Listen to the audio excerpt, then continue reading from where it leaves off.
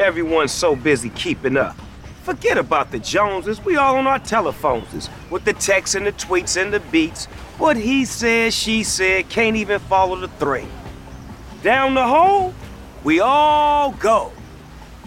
Me, I like keeping up too, with my Corona and my attitude. That's La Vida Más Fina. Relax responsibly. Corona Extra Beer, imported by Crown Imports, Chicago, Illinois.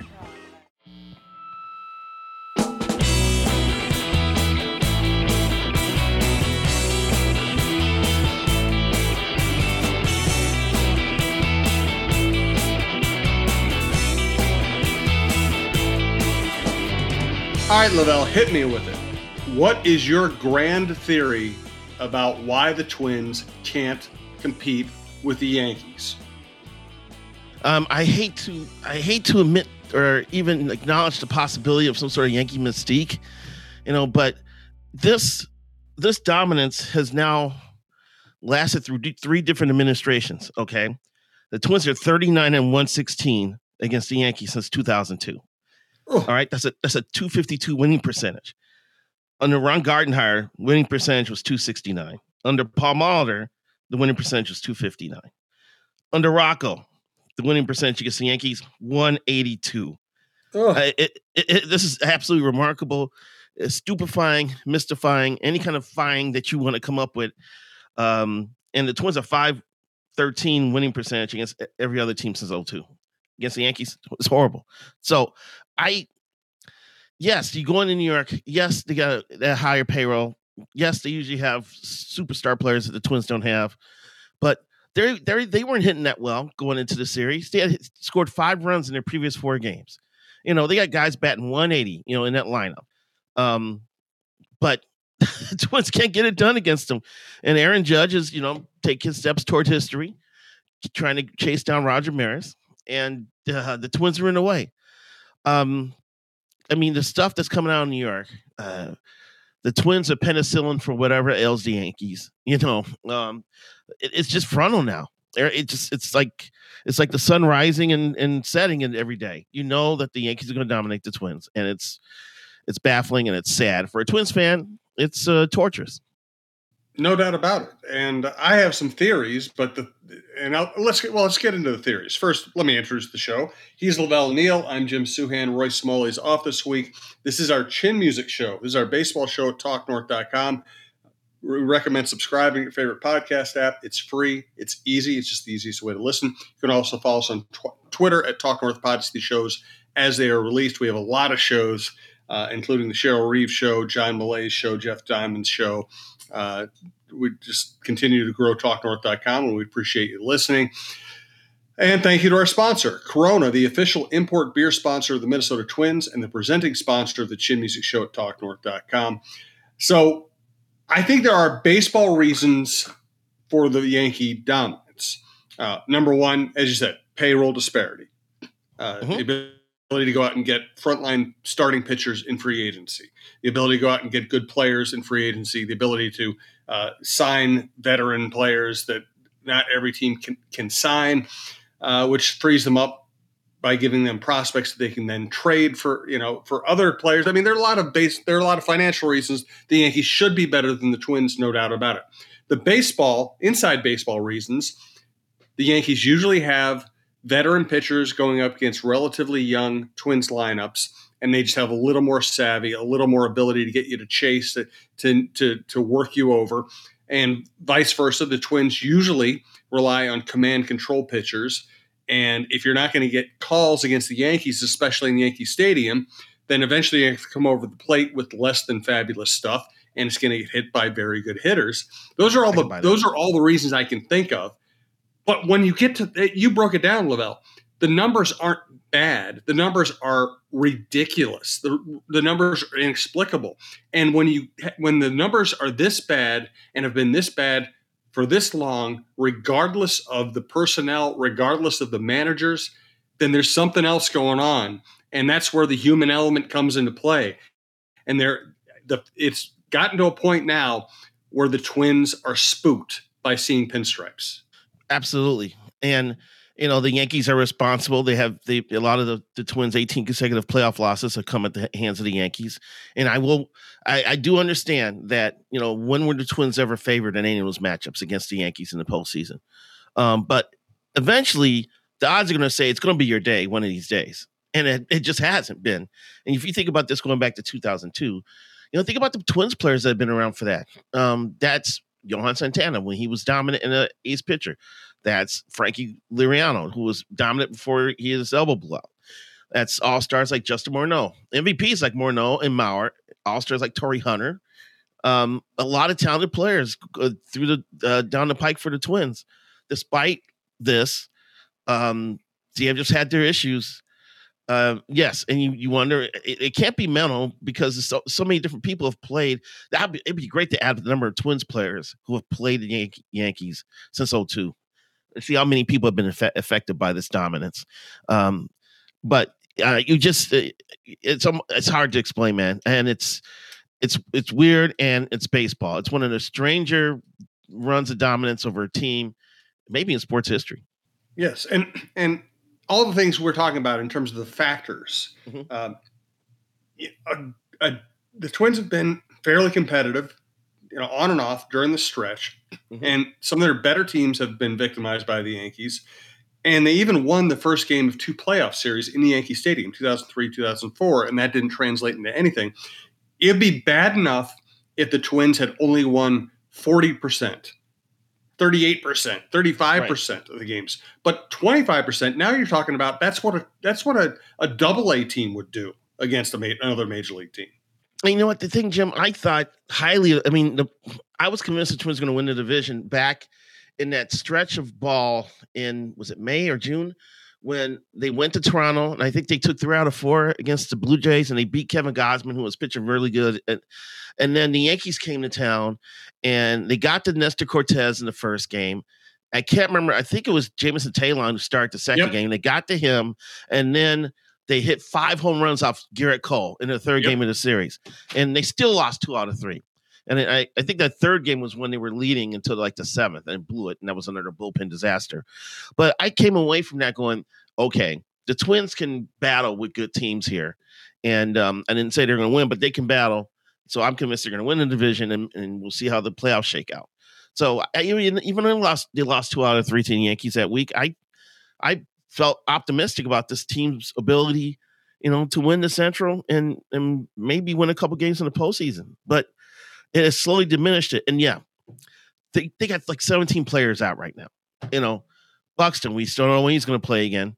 Polanco. I mean, it's definitely not their best lineup, but the Yankees have injuries too. It just seems like it looks like the Twins are just kind of dwindling down here, and they're running on fumes, and it's looking ugly right now. No doubt about it. And I was looking at some numbers. So the Twins played surprisingly well early. They were 27-16. I thought they were one of the better stories in baseball. Buxton was healthy enough. And since then, they're 41-51. Wow. They're just not a good team. Now, maybe if they got completely healthy, they would be a good team. We know what the numbers over the years with Buxton lineup versus Buxton out of the lineup are. They're ridiculous. This year, 48-44, and when he's in the lineup, 20-23 when he's not. Polanco is one of their most important hitters. He's hurt now. They're missing Kirilloff, Larnach, Jeffers. Royce Lewis would have been nice to have around if he could have stayed healthy. They're playing with half a lineup. And when you have half a lineup, you have they trade for Malley, he gets hurt. They traded for Paddock, he got hurt. And so even though now they've added some quality to the back of the bullpen, they're playing with half a lineup, and their current starters, other than maybe Sonny Gray, you really can't count on for more than 4 or 5 innings. None of these things are trending in the right direction. No, they're not. And we're back to almost like Ryan and Gray and TBA for the rotation again. Something that the Twins have worked hard to avoid. Bailey Ober is supposed to be a rotation stalwart. Josh Weiner looked like he was going to contribute as a rookie. Those guys, Jorge Alcala was supposed to be a key member of the bullpen. Uh, they've gotten about as much as they can get out of Gilberto Celestino and Nick Gordon, as fill-ins, and they've done an admirable job. I didn't think Celestino was going to be much at the play, but he's been functional at times. 247 for a bench player in Major League Baseball is not bad. Nick Gordon's been a mini revelation, batting 275. As bad as it looks now, and I hate talking about wait till next year, but I still like how this roster is going to fall in place, in 2023 with the healthy pitchers coming back and these young guys with a year of experience. I still like the direction the program's headed, but there's no tangible proof right now that this is working, just based on the recent play. Yeah, I agree with you. I think Miranda's been fantastic. Gordon has been excellent and is way overachieved in my mind. But here's where the Twins are. They started the year with Nick Gordon as a utility player. He elevated himself to super utility. But he shouldn't be batting cleanup in Yankee Stadium in a pennant race. No matter how much we all love him and admire what he's done this year, he should not be batting cleanup in Yankee Stadium in a pennant race. No, he shouldn't be. But that's where the Twins are at. But you look at their game notes and see how fat the injury report is. It's unbelievable. And they've overhauled their training staff. They've got new trainers. They've got a director of player performance now that they're paying a nice chunk of change for. They've tried to look at this scientifically. Rocco, rest and recovery. Try not to run guys into the ground. To a fault, he still remains careful with pitchers. I think that he should have given Varland a chance to get through the sixth inning yesterday instead of activating that bullpen, which is running on fumes. It seems like there's a confluence of things now just hitting the Twins at once, and they're just unable to stop this breach, man.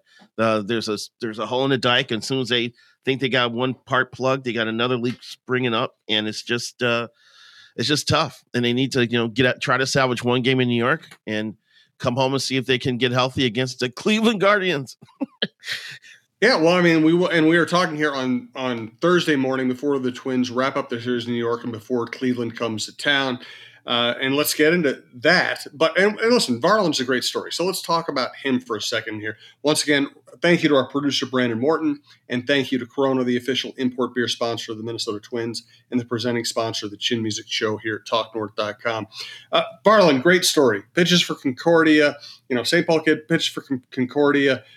Really blew right past a lot of highly ranked pitching prospects in the Twins organization, debuts in Yankee Stadium in a pennant race, and pitches really well, shows great composure. He doesn't have dominant stuff, but he has good enough stuff for somebody who can command it. So what do you think his upside is? Is he in the rotation next year? I think he's got to be a factor. I saw him pitch about 3 weeks ago for St. Paul, and I liked what I saw. He touched 97 on the gun, and he didn't touch it until the sixth inning, which I thought was really impressive. He's got a nice breaking ball, and he's got a changeup, and he's generally effective. I thought he threw the ball very well yesterday. There were times that he got away with some pitches over the middle of the plate, but he's got enough movement, where they weren't getting squared up. It's just a great story. Him, finding more velocity as he's gotten older and filled out some. And, the average fastball in Major League Baseball, I believe, is about 94 miles an hour now. So he's throwing about around 96. So he's throwing a slightly above average fastball. And that's enough. That's enough to be functional on this level. And yes, he is a factor. You plug him in. You plug him in with Kenta Maeda and Gray and Ryan and a healthy Ober and a healthy Winder and a recovering Paddock.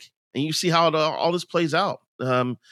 Once again, I'm digging what next year could be at the expense of how ugly this currently looks.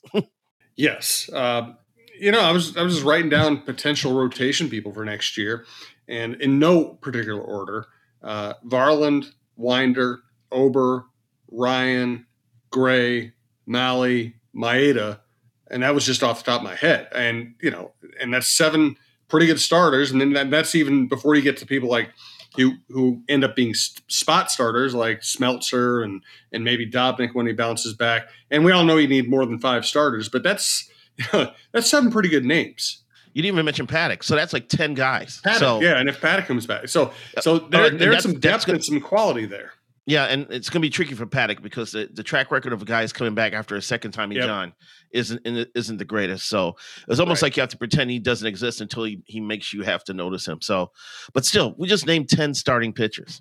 So I mean, their inventory is already set for next year. It's just like, gotta get these guys healthy, and maybe I don't know, man. Bailey Ober, had not thrown 100 innings in any minor league season, with the Twins, and I'm wondering, if that's who he's going to be. Are some of these guys more suited to being long relief guys or bullpen guys? Because trying to stretch them out as starters, it's just in the work. We didn't even mention Jordan Balazovic, who's having a rough year at St. Paul, but he still is going to be around again next year. You just hope that they get a run of health here so they can see what this rotation could possibly do. Because now you got a couple of guys in Winder and Varland who are around 95, 96 miles an hour with their stuff, and now it looks like a real rotation. And it's too bad these guys can't get healthier sooner than later. It sounds like Ober and Winder could help, but maybe out of the bullpen or something like that. So maybe we'll see them, but it's going to be the watch is on to see who can walk out of that injury, walk out of that trainer's room first, and get back into the Twins playoff push here. With Byron Buxton at the top of the list. And I haven't seen any updates about how he's doing or if he's even close. So that's troubling me as he tries to recover from that hip injury. Yes. In fact, I was just about to ask you about him. We have, the original prognosis was maybe he could join the team on this road trip. I think we all realistically believe that wasn't going to happen. He wasn't going to fly out to New York. Now you have to hope he can play against Cleveland this weekend. And listen, they're always a much better team with Buxton in the lineup, but with everybody else missing and no Buxton in there, man, the lack of power is just startling for a team that set the home run record just a few years ago. Yeah, that was crazy. You look back at that year and you realize, if there was a time to make a big trade to try to push him over the top, that was the year. You're not going to have a team that's going to hit 300 or something homers again. You look at this current team and its chances, and it's still there in front of them. They can just get hot. It's like whoever's going to get hot over these last 2 weeks are going to end up winning the division. Cleveland's offense is hit and miss. The White Sox have been a mess, but they're right there. I think if the Twins lose today and the White Sox win, the Twins could conceivably be in third place by the end of Thursday. Because of how things are happening in the Central. No team has stepped up to take control this division, and as much as we're pounding on the Twins for how this doesn't look pretty and how they can't beat the Yankees and how everybody's beaten up and everything looks bleak and that it may be time to throw dirt on this team and eulogize the season. If they get hot for a week, they could take over the division still. Well, that's not about it. And that's one thing that, in radio hits and on podcasts and writing, I always try to remind people is, people get very down on baseball teams anytime a baseball team struggles. And what you have to remember the global view here, which is every baseball team slumps, every baseball team struggles. The way the Twins perform against the Yankees is embarrassing. I'm not going to excuse that. Mm-hmm. But they have 8 games against Cleveland coming up. They have games against the White Sox. They're going to finish the season against the White Sox. If they could salvage the Thursday game against the Yankees, and if they play well against Cleveland the next week or so, it is right there. And baseball is always more about facts than feelings. And you can feel terrible about the local team. You can hate watching them play, whatever else. It doesn't mean that the math isn't going to work out for them. If they win enough games against Cleveland and Chicago, they can still win this division. Yeah, so that's why the next 2 weeks are huge, because you've got Cleveland this weekend in Kansas City, and then you're at Cleveland for that 5-game showdown series that could possibly tell the tale of the season. Because we all know that Cleveland's got 6 games with the Worlds at the end of the year. So if the Twins can beat up Cleveland on the 8 games, 5, 6, 7, on the 8 games they're about to play over the next 2 weeks, then the outlook on this team can be vastly different. And if anybody can, get healthy enough to contribute, that'll be a shot in the arm. So it's still going to be a lot of intrigue. I got to cover Saturday's game against Cleveland because we're shorthanded, and it should be very interesting to see, how they respond, because this is a team that they struggled against earlier in the year. This is a team they've lost. I think they're 1-5 against in one-run games against Cleveland, and with Emilio Pagan front and center in all 5 of those losses. So if you could keep Pagan in the bullpen, do not pitch Pagan against the Cleveland Guardians, and your chances of winning are greatly increased. Okay, so let's just keep Pagan under wraps and just keep him away from anything in a Cleveland uniform this weekend. It's still mind-boggling to me that Pagan can have what looks to me like good stuff and just get hammered persistently. Listen, he got through an inning against the Yankees on Wednesday, so maybe today isn't the right day to pick on him, but I still don't get it. I talked to a couple of people with the Twins organization. They said, listen, his stuff should play in the major leagues, and yes, they are feverishly trying to figure out why his pitches are so hittable when to the naked eye they look, difficult to hit. He just added that split finger pitch this year. He usually used another off-speed pitch, but he's tried to incorporate that splitter. I don't know if it's working. I don't know if it's too similar to his fastball, and it's allowing hitters to still get good swings against it. So it's got to be pitch usage and sequence that's holding him back, and maybe something that needs to be corrected next year in spring training, after or during the off season.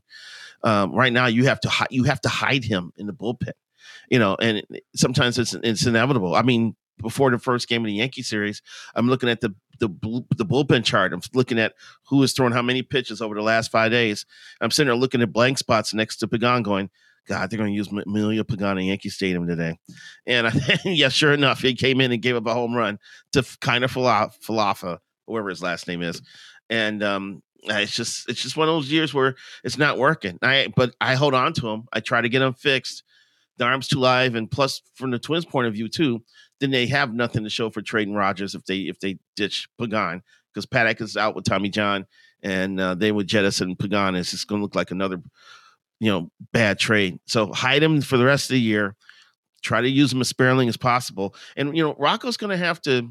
He's going to have to maybe give these starters a longer leash and stop activating the bullpen so quickly. And so you can avoid having these moments where you have no choice but to throw Pagan, because he's the only healthy arm, and that can lead to disaster.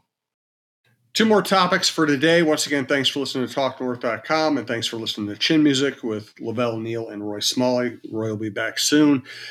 2 more topics, both on really good hitters. The first, my favorite moment of the week, other than maybe Varland's start, was a photo of Jose Miranda and Juan Lin,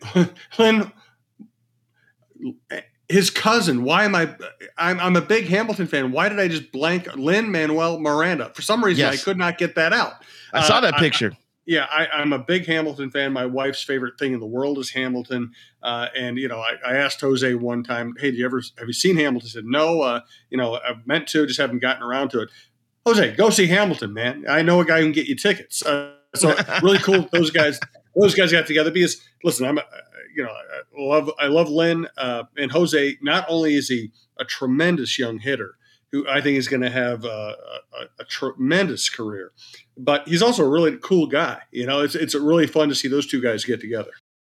Yeah, I saw that photo, and I believe Corey Provis, the radio announcer, the game that was rained out in New York, I think he went to go see Hamilton. He took a picture of him entering the movie theater. So I think that's a great way to spend a rainy day. I tell you what, there's no better place to be stuck in when your game is rained out on an expense report than New York. So you can always find something to do or something really interesting to eat. So, you take advantage of those situations because they don't come very often.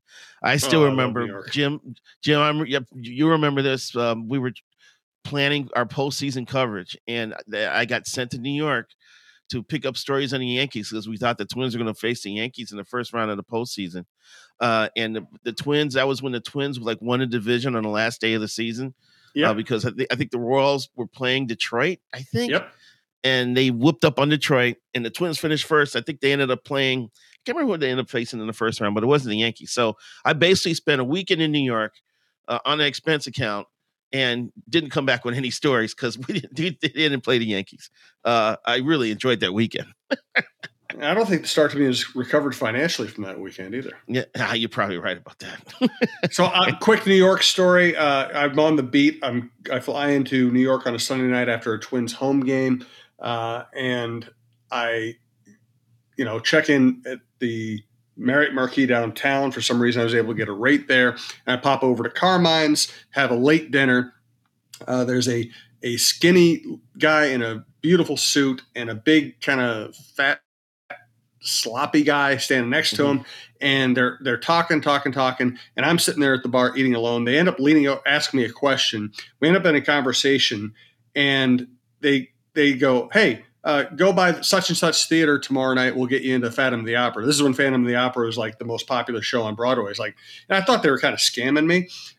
It turned out like one of them was the stage manager, the other was like the business manager for the show.